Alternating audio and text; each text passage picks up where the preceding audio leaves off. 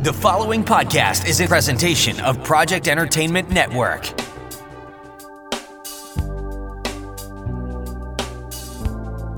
Welcome to the Sample Chapter Podcast, the show where authors read a sample chapter from one of their books. Here's your host, Jason A. Meiske. Greetings, my friends, and welcome to episode 175 of the Sample Chapter Podcast. Hold on to your seats. You are in for a treat today. Oh my gosh, our guest is none other than Oscar-nominated screenwriter for Sleepless in Seattle, Jeff Arch. And I'm just blown away that I get to have him here on the show to discuss what is his very first novel, his debut novel, Attachments. It comes out a week from today of when this episode comes out. The episode drops on May the 4th, which I know, there's the joke right there. May the 4th be with you. So yes, when this episode comes out, May the 4th be with you all.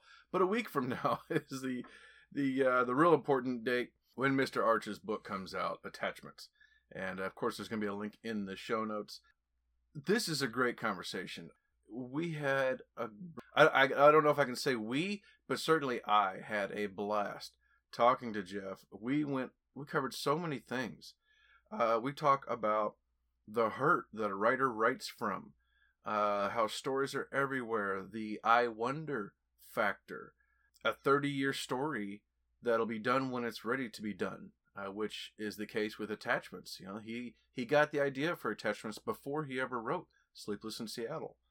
Keeping the spirit of a book when you're writing a script, how to booby trap a script. I mean, the list goes on and on. I've got so many notes written down here of things that we talked about. It just goes on and on. I mean, I could go on about everything that we're going to talk about, but I'd rather just get you to the interview as soon as possible because it's so good. It's so much fun. And Jeff's book, for fans of the TV series This Is Us, you're going to love it. And I think what I'll do is I'm going to go ahead and give you a little quote that I found that is just wonderful. This is from David Kirkpatrick, the former production chief at Walt Disney Studios and president of Paramount Pictures. He says it best when he says, "Prior to reading this wonderful book, I had only known Jeff Arch's body of work as a screenwriter, most famously for his Oscar-nominated Sleepless in Seattle. Now, with Attachments, Jeff brings his deep humanity, his unique and unmistakable voice, and his cinematic economy of style to this powerful story of love and betrayal and the possibility of forgiveness. With meticulous plotting and masterful language, he brings life and light to characters as real as they are unforgettable."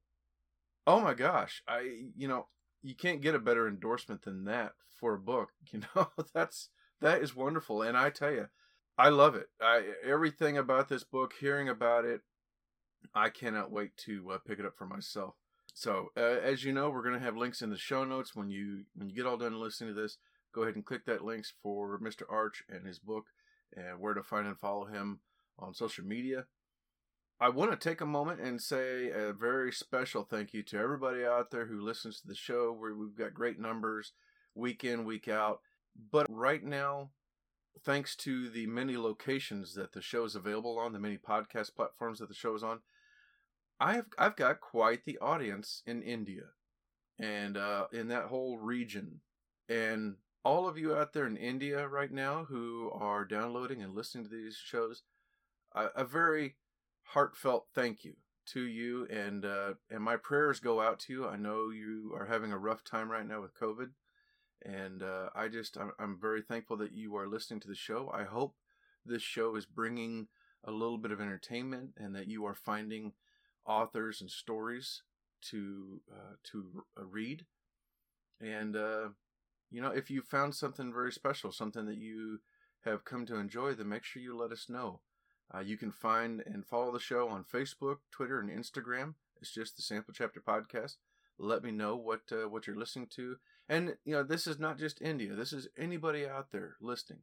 Reach out to me. If you're not on social media and you want to reach out to me through email, you can do so at samplechapterpodcast@gmail.com. Or if you want to leave me a voicemail, I'm still looking forward to that first voicemail and somebody that's going to do that. I've had a few voicemails so far, but they're sales pitches. And maybe I should play those. Maybe I should play snippets of those. But if you have a recommendation or a comment or something you want to do, you can call 1-660-851-1146, and I will play that on an upcoming episode. I also would be remiss if I didn't go ahead and mention that our Sample Chapter Podcast TeePublic store is doing a sale again right now. T-shirts are like $14. They have masks, a whole bunch of other merchandise, and it's all on sale right now. We have 2 different designs for the show currently. I need to find out where the other designs are, where they are in development, because I got more designs coming. And once they're ready, they'll be up on that storefront as well. But you can go to the show notes and click that link for the store and grab yourself some t-shirts if you like, or a mask, or whatever you like. I also invite you to click that link in the show notes for our sponsors, starting with Scrivener, my favorite writing software. Those of you who've been following the show, I talked a little bit last week about something I was up to where the series that I'm writing right now, I realized book 2 was actually going to be book 3. And so I had to go back in and create book 2. And I've discovered how to move all of my character information and locations from one book to another. And it's been great because then I just slide chapters over. I slide character information over. Scrivener makes it so easy to recover from a mistake. Check out this advertisement and learn how you can save 20% on the regular desktop version.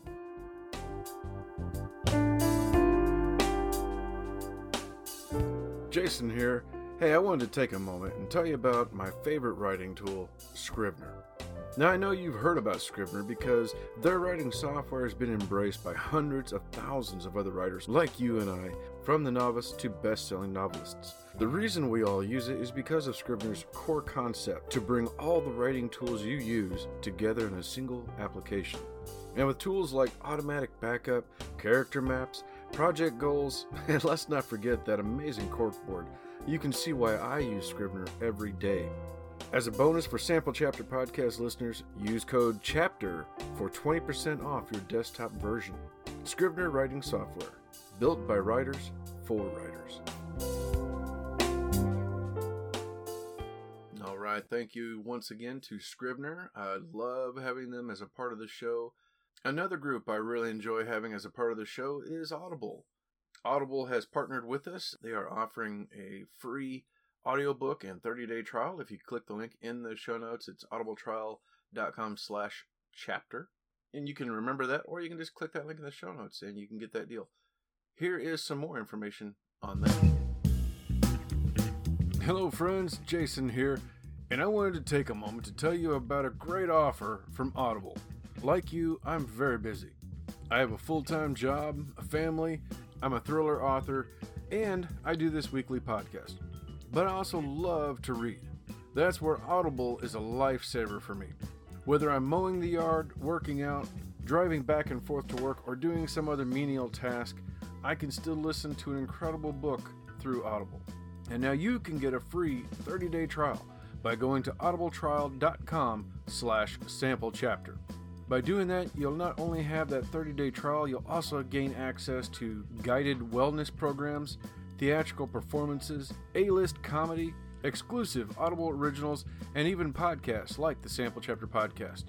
Last year is the first time I ever achieved my own personal reading goals, and it was because of some wonderful titles I listened to on Audible. Some of those titles were Ready Player 2 by Ernest Cline, narrated by Will Wheaton, the Awaken Online series from Travis Bagwell, narrated by David Stifel, Patient Zero by Jonathan Mayberry, narrated by the incredible Ray Porter. And I'd be remiss if I didn't mention previous guest Scott Meyer with his Magic 2.0 series, narrated by Luke Daniels. It's a lot of fun and definitely worth your time. Hey, full disclosure, by signing up at audibletrial.com/samplechapter, the show does get a little monetization, which goes directly towards any production needs with the show. So you're also helping us out here by signing up. So what are you waiting for? Head on over now to audibletrial.com/samplechapter and start your free 30-day trial today.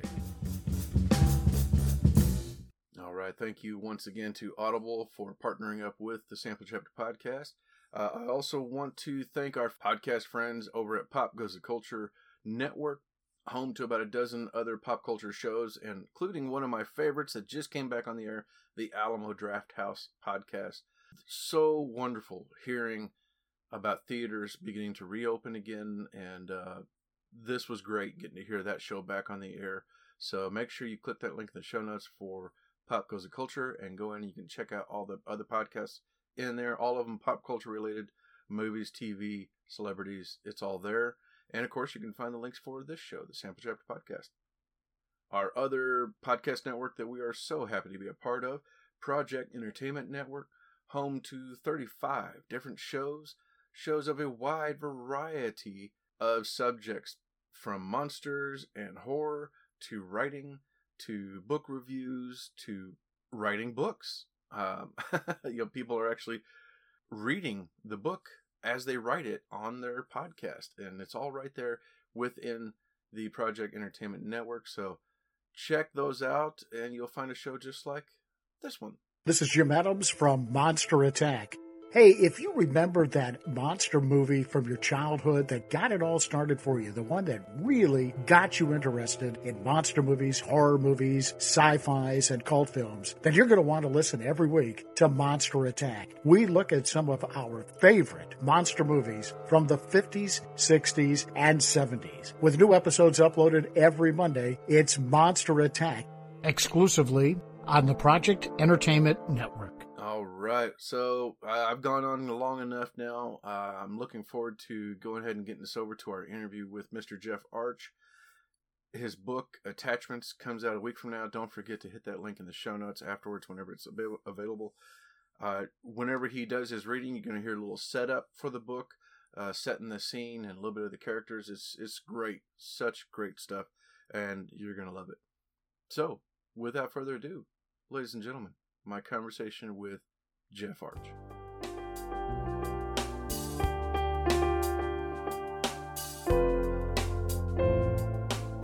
Hello, Sample Chapter listeners. Oh my goodness. This week we have a very exciting guest with us, Mr. Jeff Arch. You know him as the writer of Sleepless in Seattle is our guest, and I'm so excited to get over to that interview.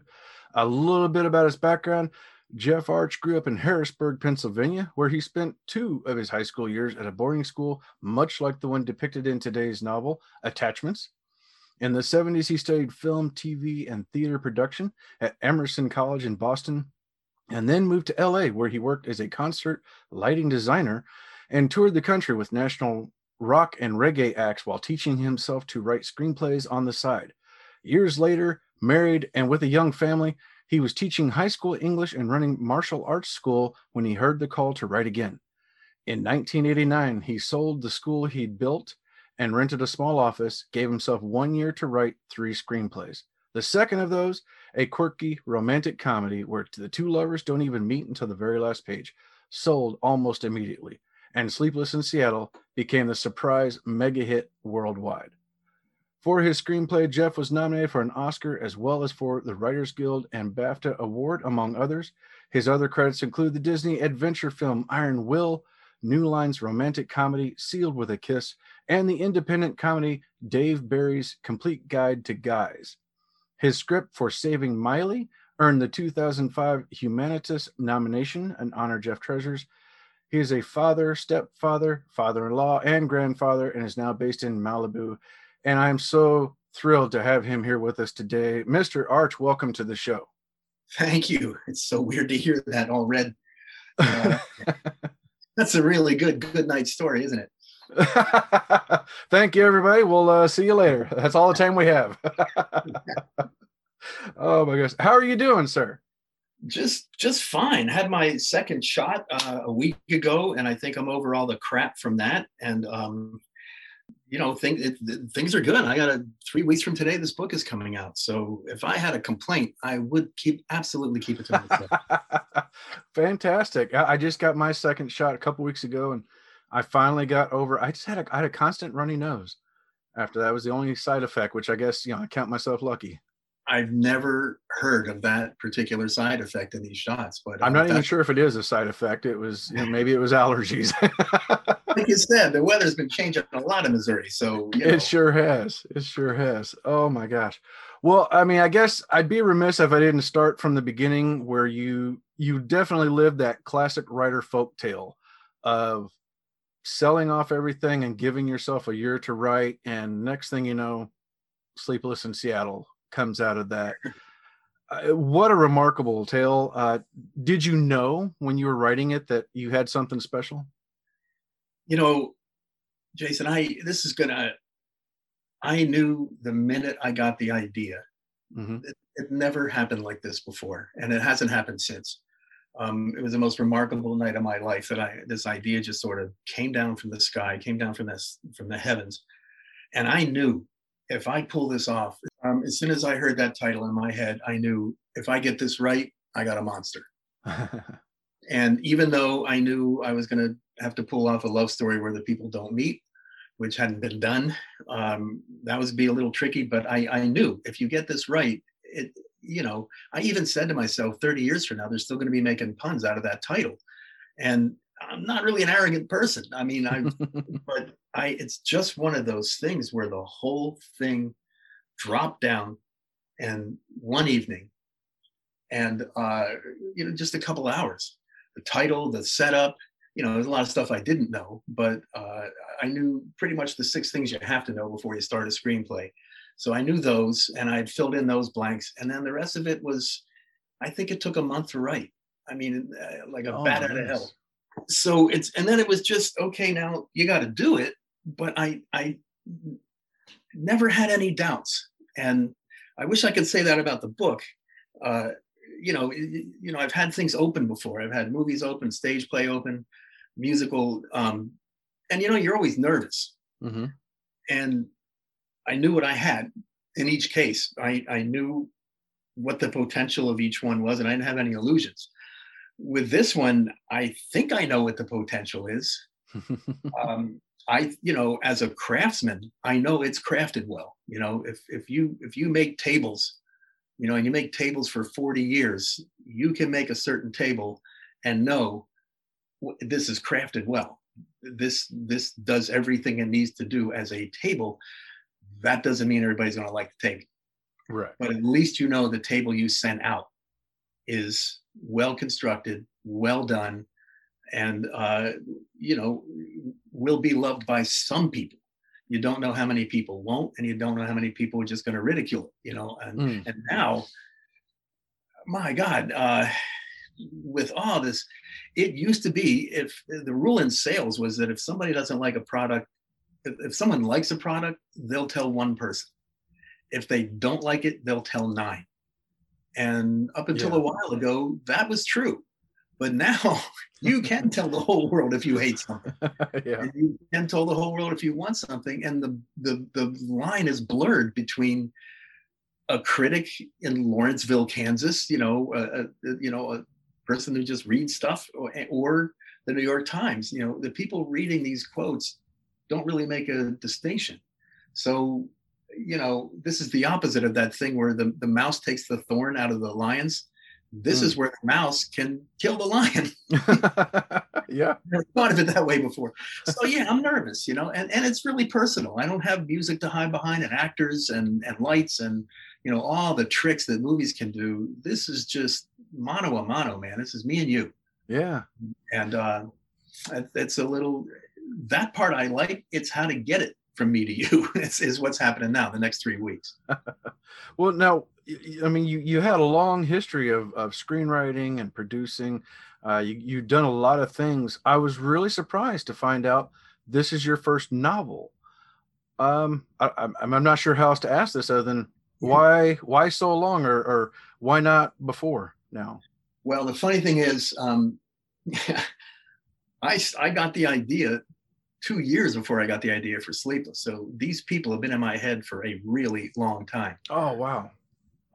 Actually, I looked it up. It took less time to build the Washington Monument. And the funny thing is, when I was in grade school, a teacher told us once, some book that we were reading, they said, the author spent 11 years on this. And I was in 6th grade. I was only 11 years old.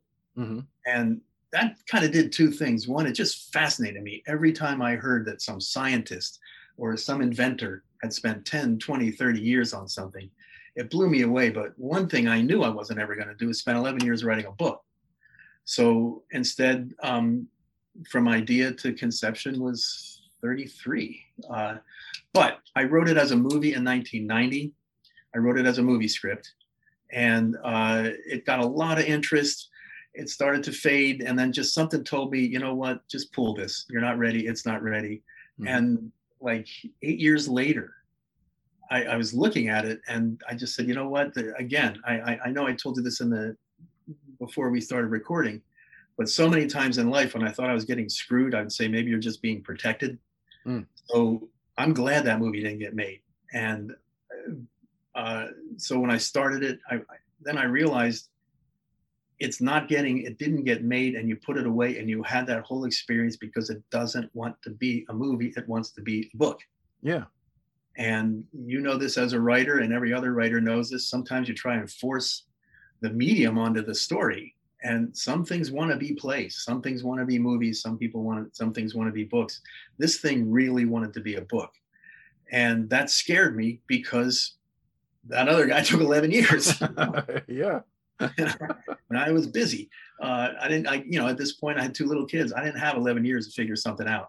Right. So, but then I realized what probably made Tripp's Novelist up so much. And that is, in a screenplay, you got 110 pages, no matter what. Mm-hmm. You can fudge it 5 or 10 on either end, but today's screenplay is about 105 or 110 pages.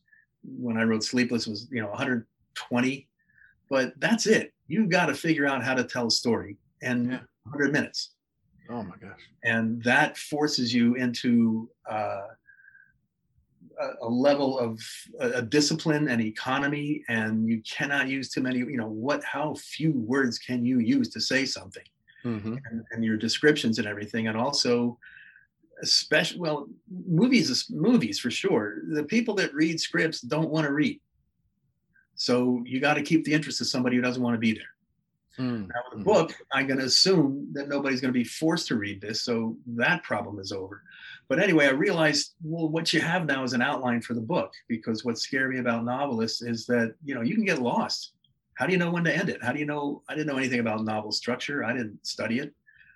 But then I realized, you got an outline. You've already figured out this story from beginning to end.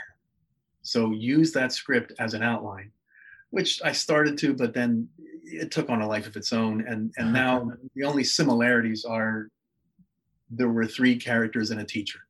Everything else has changed over the years. But I had you were telling me about the thing about stealing, because your book about a novelist who may or may not have stolen their ideas from another writer.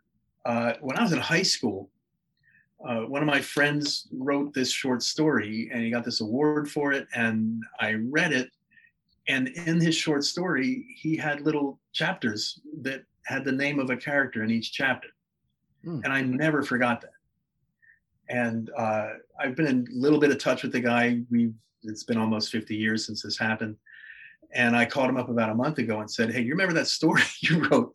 And he said, yeah, I won an award for it. I had forgotten that. And I said, look, I really liked it. And I was waiting all my life to cop that technique.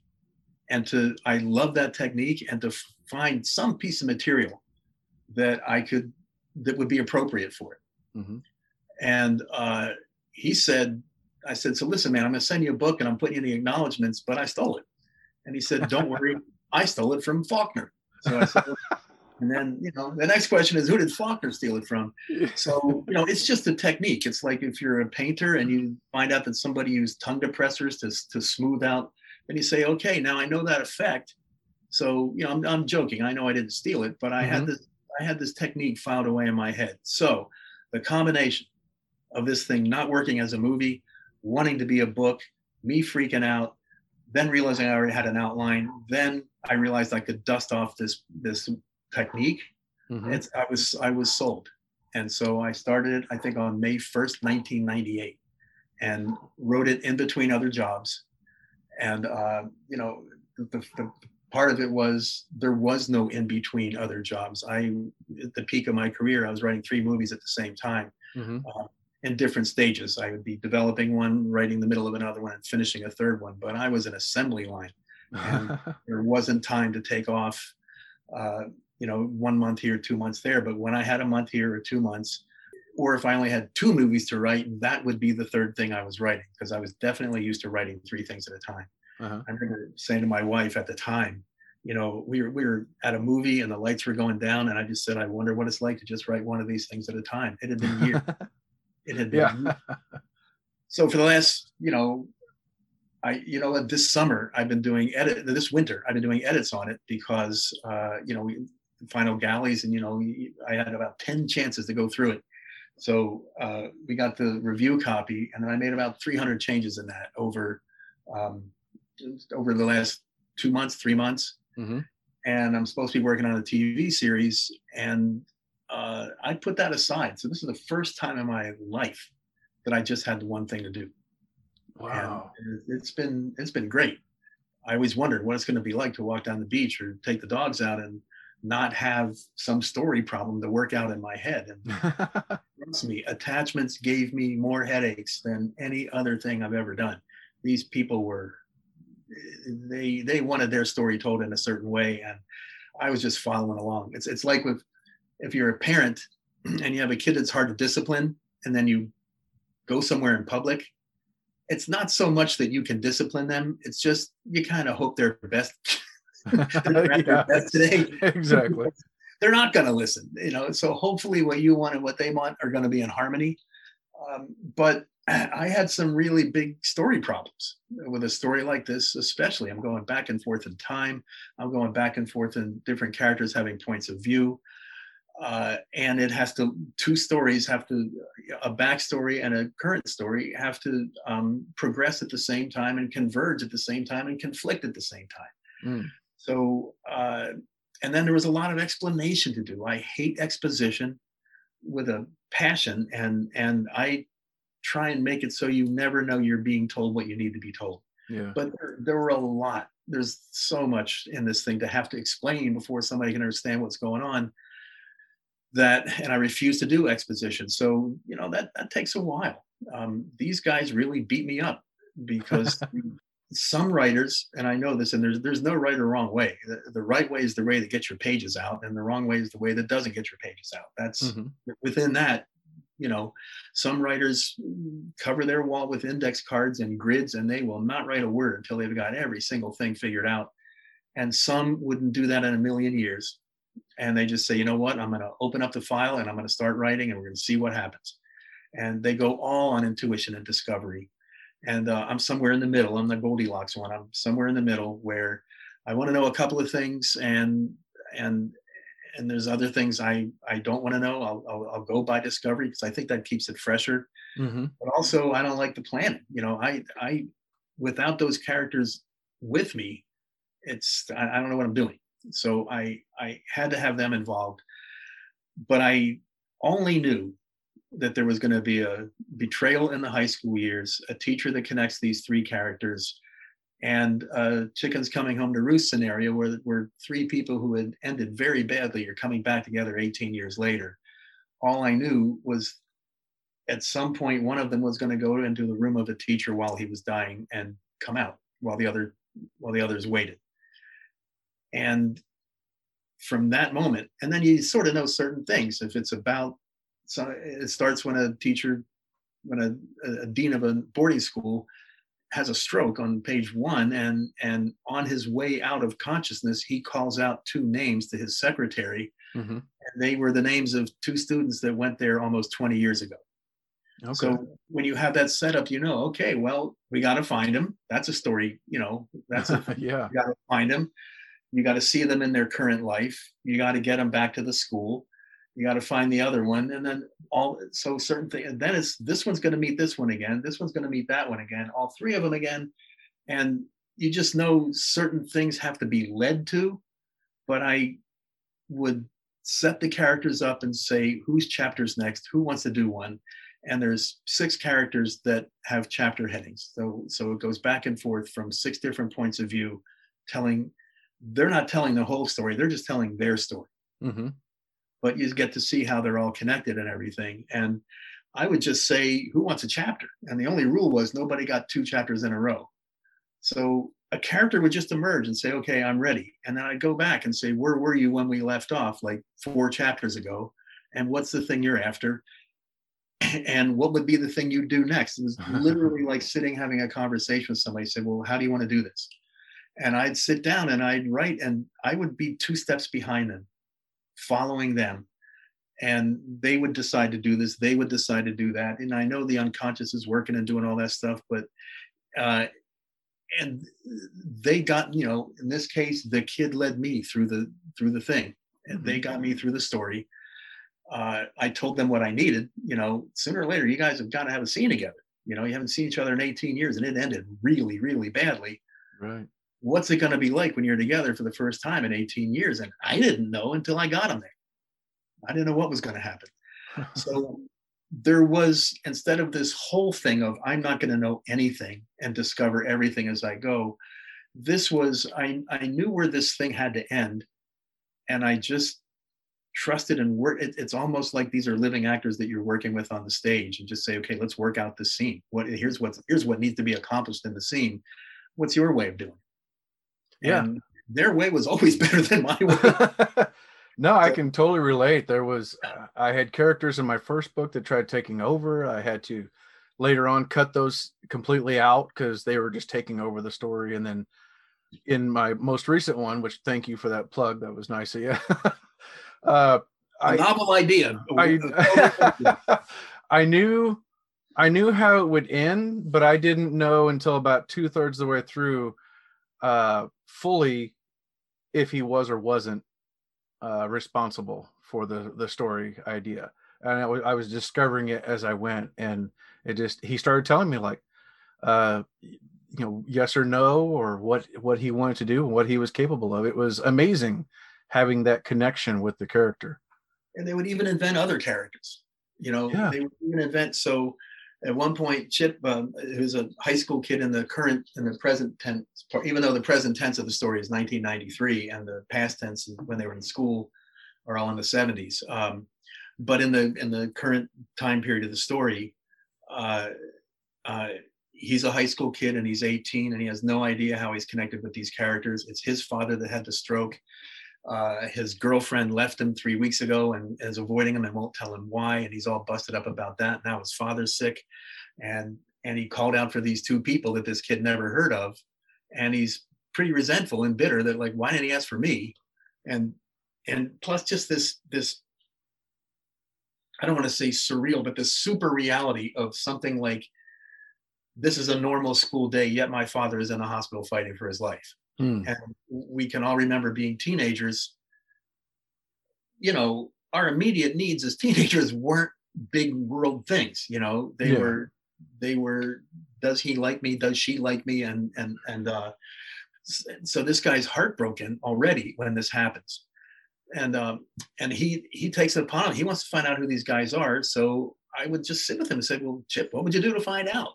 And he takes what he knows, and his chapters are all about him finding out what's going on and trying to figure out what the hell's going on with his girlfriend and why she won't even talk to him. So I sent him on a walk. One of his chapters, I sent him on a walk, and he was going to go to this restaurant up in the hills where one of the characters may or may not, the restaurant owner may or may not have been a huge mobster. Okay. And I set myself up because I kept saying the restaurant was up in the hills, and I go, well, now how's this kid going to get there? So on the way, I invented a day student, and he walks to her house and she drives him there. And then those 2 have this whole subplot. I had no idea she was going to show up. She is possibly she is absolutely one of my favorite characters. She's not one of the main characters, but she just showed up, and she's got so much life. And she and the mob boss character, Carmine, I feel like I would write a book with them. They never let me down. They were so much fun to write for. They taught me so much. And it's just incredible how that happens. So these people are inventing it's like inventing the tool you need to do the job you just discovered you have to do. Yeah. Oh, this will take a hammer. Hammers don't exist. I'm going to invent a hammer. And so they just marched through the story, and sometimes they'd stand there and wait for me to figure something out so they could get going again. It's an incredible process. I have more control over a screenplay, but still not control, just more control. Yeah. Again, because guys, whatever you're doing, you got to do it in a page and a half, and we got to move. Yeah. And you know, Right. you have the luxury in a book, you have the luxury of going inside people's heads, which you can't do in a movie. I don't know of the writers listening what you know about screenwriting. You might all be screenwriters, so I don't want to talk down to anybody, but the only thing you can show on a screenplay is what is seen and what is heard. Mm-hmm. Not what is felt, not what is thought, not what is predicted, because a screenplay is like a blueprint, and the camera team is going to look at that thing and look for camera things. The sound team is looking for sound things. The costume team is looking for costumes. Obviously, casting and actors and directing and everybody in their department is looking at that thing. And so it's all, movies are about behavior. They're not about thoughts. So you have to translate every thought they're having into some kind of behavior. And in a movie and a book, you can go into somebody's head for 3 pages, 4 pages, and what's driving them, and then do the scene. Yeah. I didn't have that luxury, but I'm glad again that I had the training and the discipline, and to know how to write economically. And I don't mean financially economically. I meant how to use the fewest words to say the most things. Right. Yeah, you were able to keep it concise and move the story along without spending a long time explaining something overly long. It's like, okay, we get it. Let's move on. And I think you'll find, going through it, it's one thing that's not as overwritten. It's definitely not overwritten. And I don't think there's too many wasted words in there. I mean, there might be stuff you don't like. That doesn't mean it was unnecessary. So what I tried to do then was cut out everything, even though there's so much more permission to go places in a book. I still try to cut out every single word that wasn't necessary and leave only the ones that are. So that's how that turned out. And they made themselves up. And, you know, the idea of being able to get into somebody's head, I would learn what they were thinking. I didn't know what they were thinking. You know, every writer knows this. You don't know what the hell's going through their minds until something comes out of their mouth that's just revelatory. Right. And sometimes that's, you get to, with the screenplay, you've got the actors to rely on to take the personalities and make what they want out of it.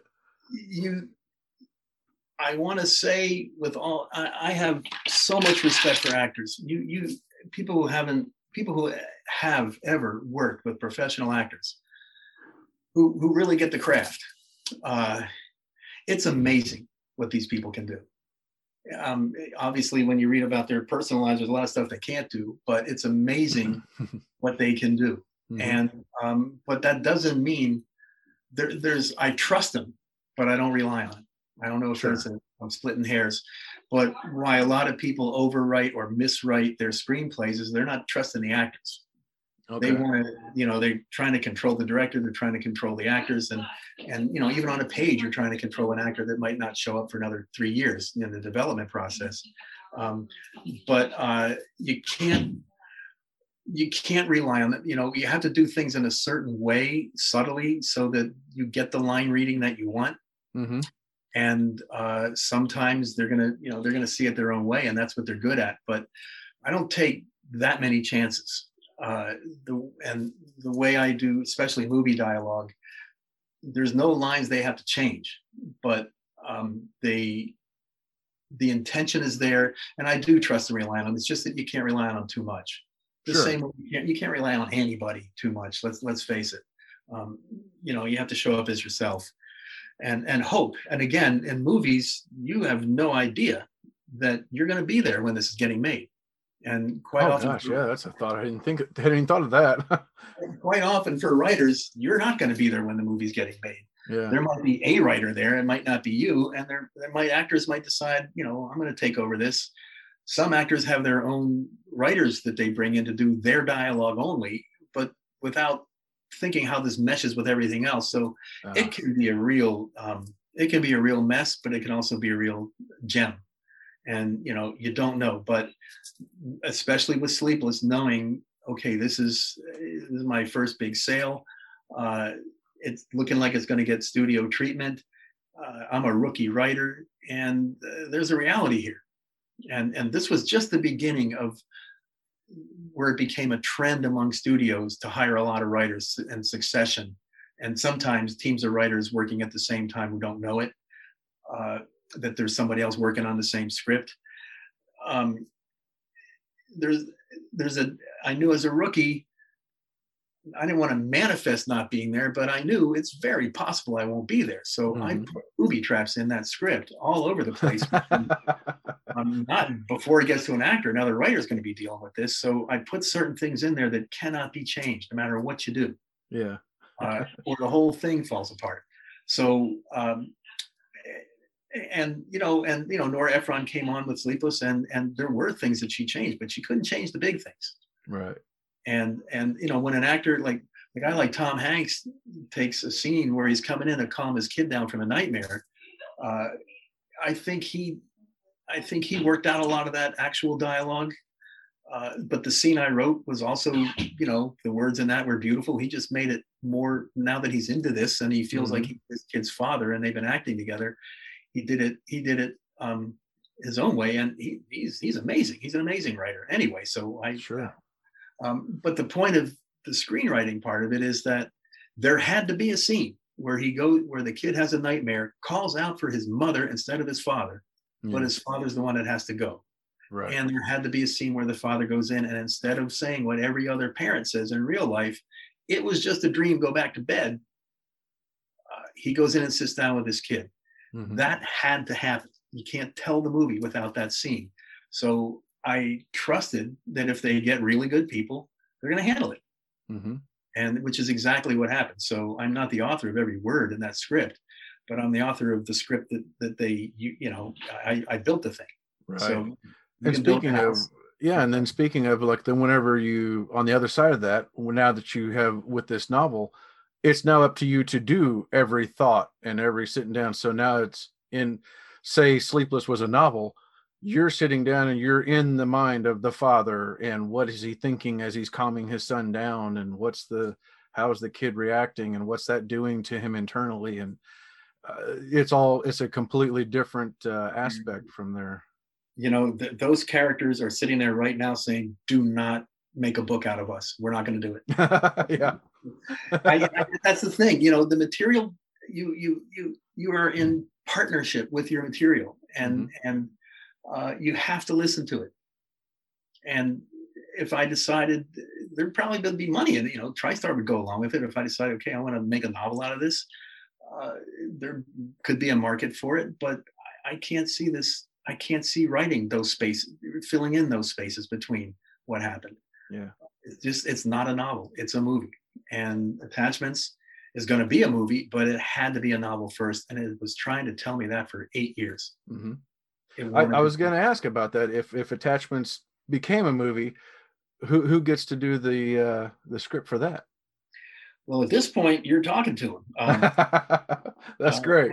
At one point, I thought, I want nothing to do with this. I am so not sick of these characters, but I've taken them. Yeah. And I don't have any ego. The book is the book. So if they completely botch a movie, I still have the book. And that's something I tell writers when they don't know where to start. Right. If you have a book, you always have the book. But again, if it wants to be a movie, you got to write it as a movie. So I've adapted 6, 7 novels so far into screenplays, and 2 of them got made. Yeah. 2 of them got made. And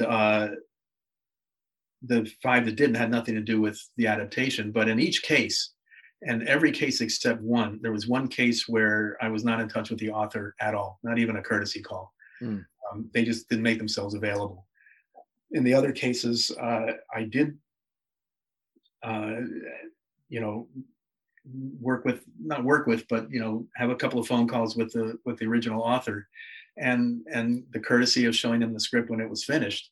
And in every case, they were very happy. You know, when I take a lot of pride in that, they were very happy with what I did to their book. I turned it into a movie. It was not their book anymore, but I kept the spirit, and I didn't put me in it. You know, which is what a lot of people do. I didn't. Oh, sure, yeah. I didn't put me in it. I put me into them. And if that makes any sense. Yeah. So, I mean, you read a lot of scripts where the writer is just trying to tell you how clever they are. And nobody wants that. We just want to be told a story. Just tell me a damn story, all right? Exactly. Then I'll want to know who the writer is. But writer, you know, so you can really tell the amateur and professional level by how much the writer inserts themselves into the script. There might be a class or two out there, or a book that says, try and say it cleverly. And oh my God, you wouldn't believe what passes for clever. It's one of the hardest things in the world to write. And unfortunately, whatever, it looks so simple. You look at a screenplay and it looks so simple because there's a lot of white space on the page. There aren't a lot of words, and you have no idea how hard it is to make something that simple. And, so, you know, you can look at a haiku. My gosh, it's 3 lines, right?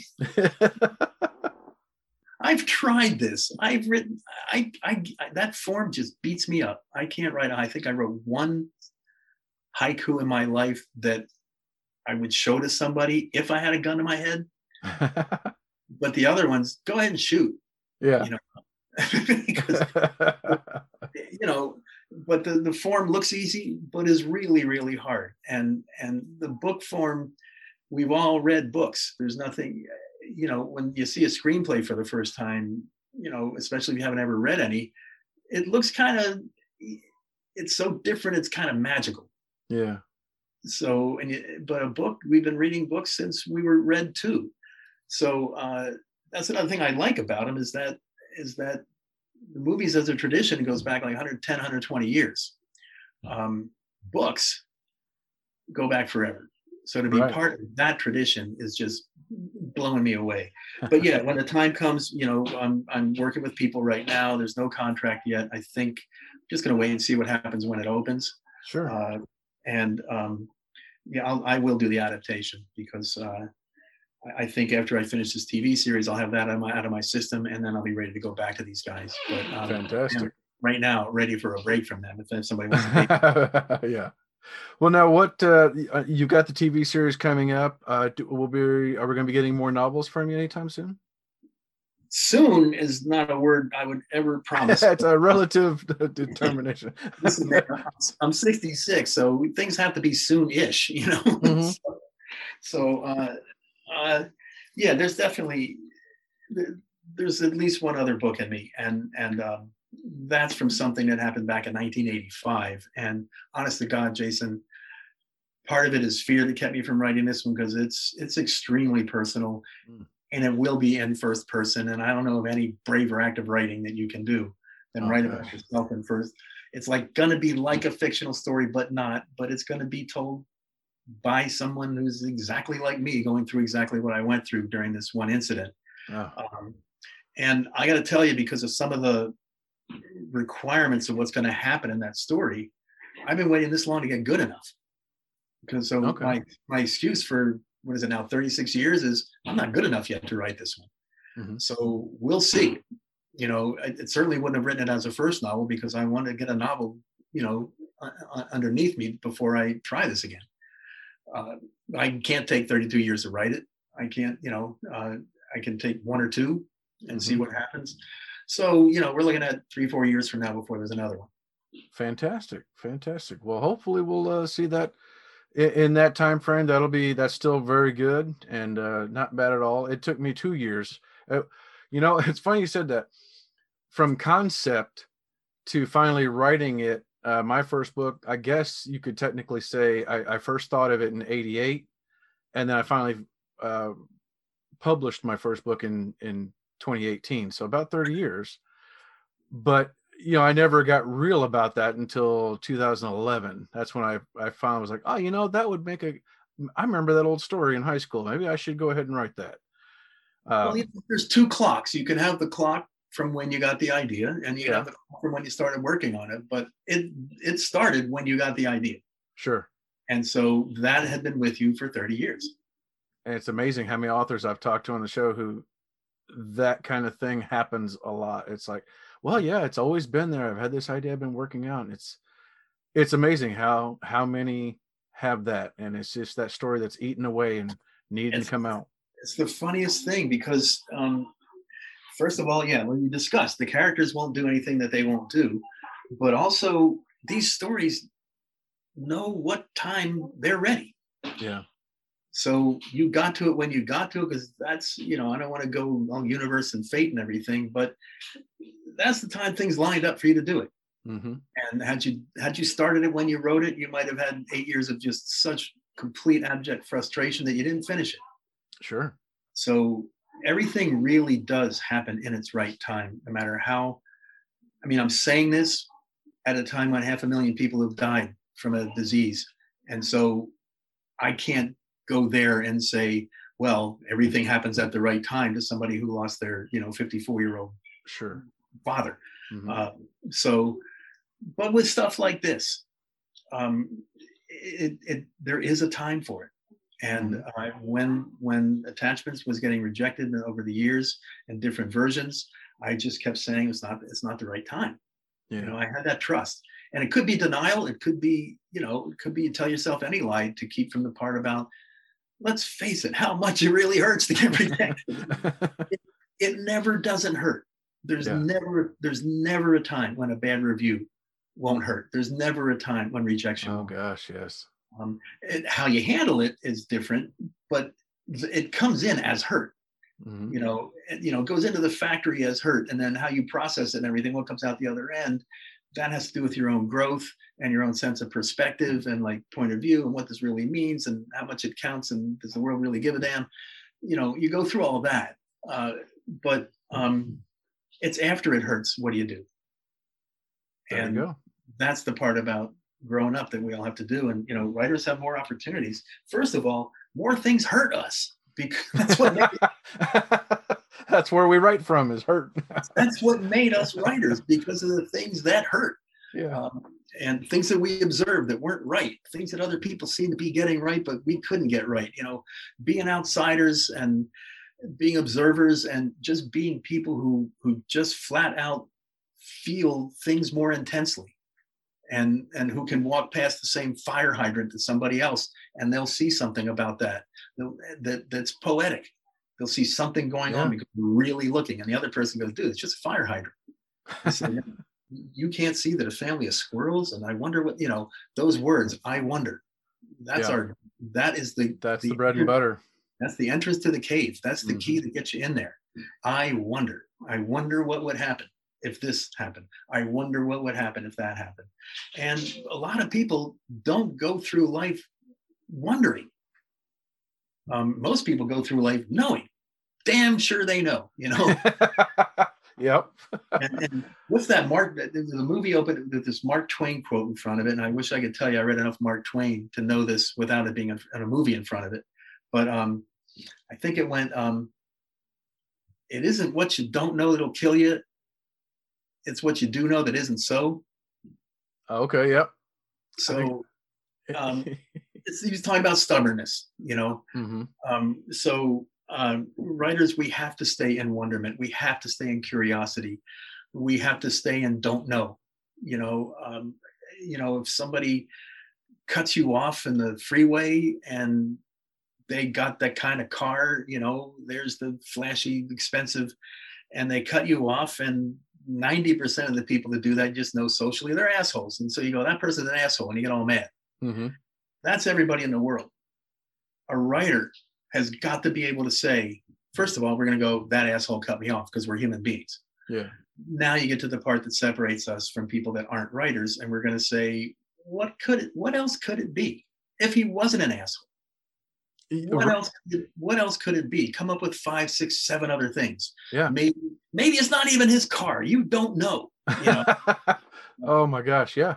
Maybe he's racing to get somewhere. Maybe, there's terrible news, something. Maybe he's being chased. Maybe he's chasing. You can go maybe. Yeah. And while you're doing that, guess what you're not doing? You're not sitting there in your car pissed off. Right. No, you're storyboarding in your head, getting it all together. Everybody else on the road is pissed off, and you're in creativity and wonderment. And maybe you might pull up at the same gas station at the same exit, and there's that guy, and you might actually be an asshole, and you were right the first time. Yeah. Yep. But you see him berating the person behind the counter. You go, my God, that is a fucking that guy. I want to take him out. But at least you didn't spend the half hour in that space. Yeah. You spent the half hour in another space. And so, okay, well, it turns out this guy really, somebody's got to correct this fellow. But that's the writer. That has to be how we see the world. Like we stop and pause while everybody else walks by. And that's what makes us who we are. So how do we, and so you take that's your personality, that's your imprint, that's how you come in. Then you take that and you have to learn a craft to serve that. So I'm an absolute monster for craft. The craft is what sets the table for the art. If you're an artist no matter what. If you're an artist, you're going to cook like an artist. You're going to fold your laundry like an artist. You're an artist. So, an engineer is going to see the world as an engineer. An artist is going to see the world as an artist, but you've got to learn the craft, and that sets the table. And the artist you are comes through the craft of knowing what has to happen. And, again, what has to happen next is the only thing. As a storyteller, you have one job, and that is to get complete strangers to ask what happens next. And not just to want to know, to have to know. I got to know what happens next. Got to get the next chapter. Because otherwise there's so many more distractions now, especially someone reading on an Kindle on their computer or iPad or something. Uh-huh. They can be watching cartoons, playing Angry Pigs or whatever those things are, and yeah, do all of that unless you keep them there. And the only way to keep them there is to keep them asking what happens next. And that comes from craft. Oh my gosh. The artist in you doesn't get them to ask that question. The craft in you gets them to ask that question, because it shows you where to put the things where they have to go to make the person keep going. And that's something I really take pride in being able to do. Keep you there once I get you. Oh my gosh. Well, speaking of what's coming next, I can't think of a better way to segue into the book. Attachments, everyone, is coming out May 11th. So make sure you click that link in the show notes so you can pick up a copy of it for yourself. Mr. Arch, thank you so much for your time. I appreciate you working with me today and with some of the confusion on my end and making this happen. I have had a blast listening to you. Is there some place people should go to find and follow you? Definitely on Facebook and Instagram a little bit less. I haven't figured out Twitter. I've been on it for like 2008. I think I have 40 followers. I've not figured that one out. But definitely Facebook, I'm wide open there. And, please definitely find me, ask questions. We do have a website. It's not up yet. It might be today. It might be tomorrow. And when that happens, I can shoot you. I think you and I are Facebook friends, Jason, so I can shoot you that information. Great.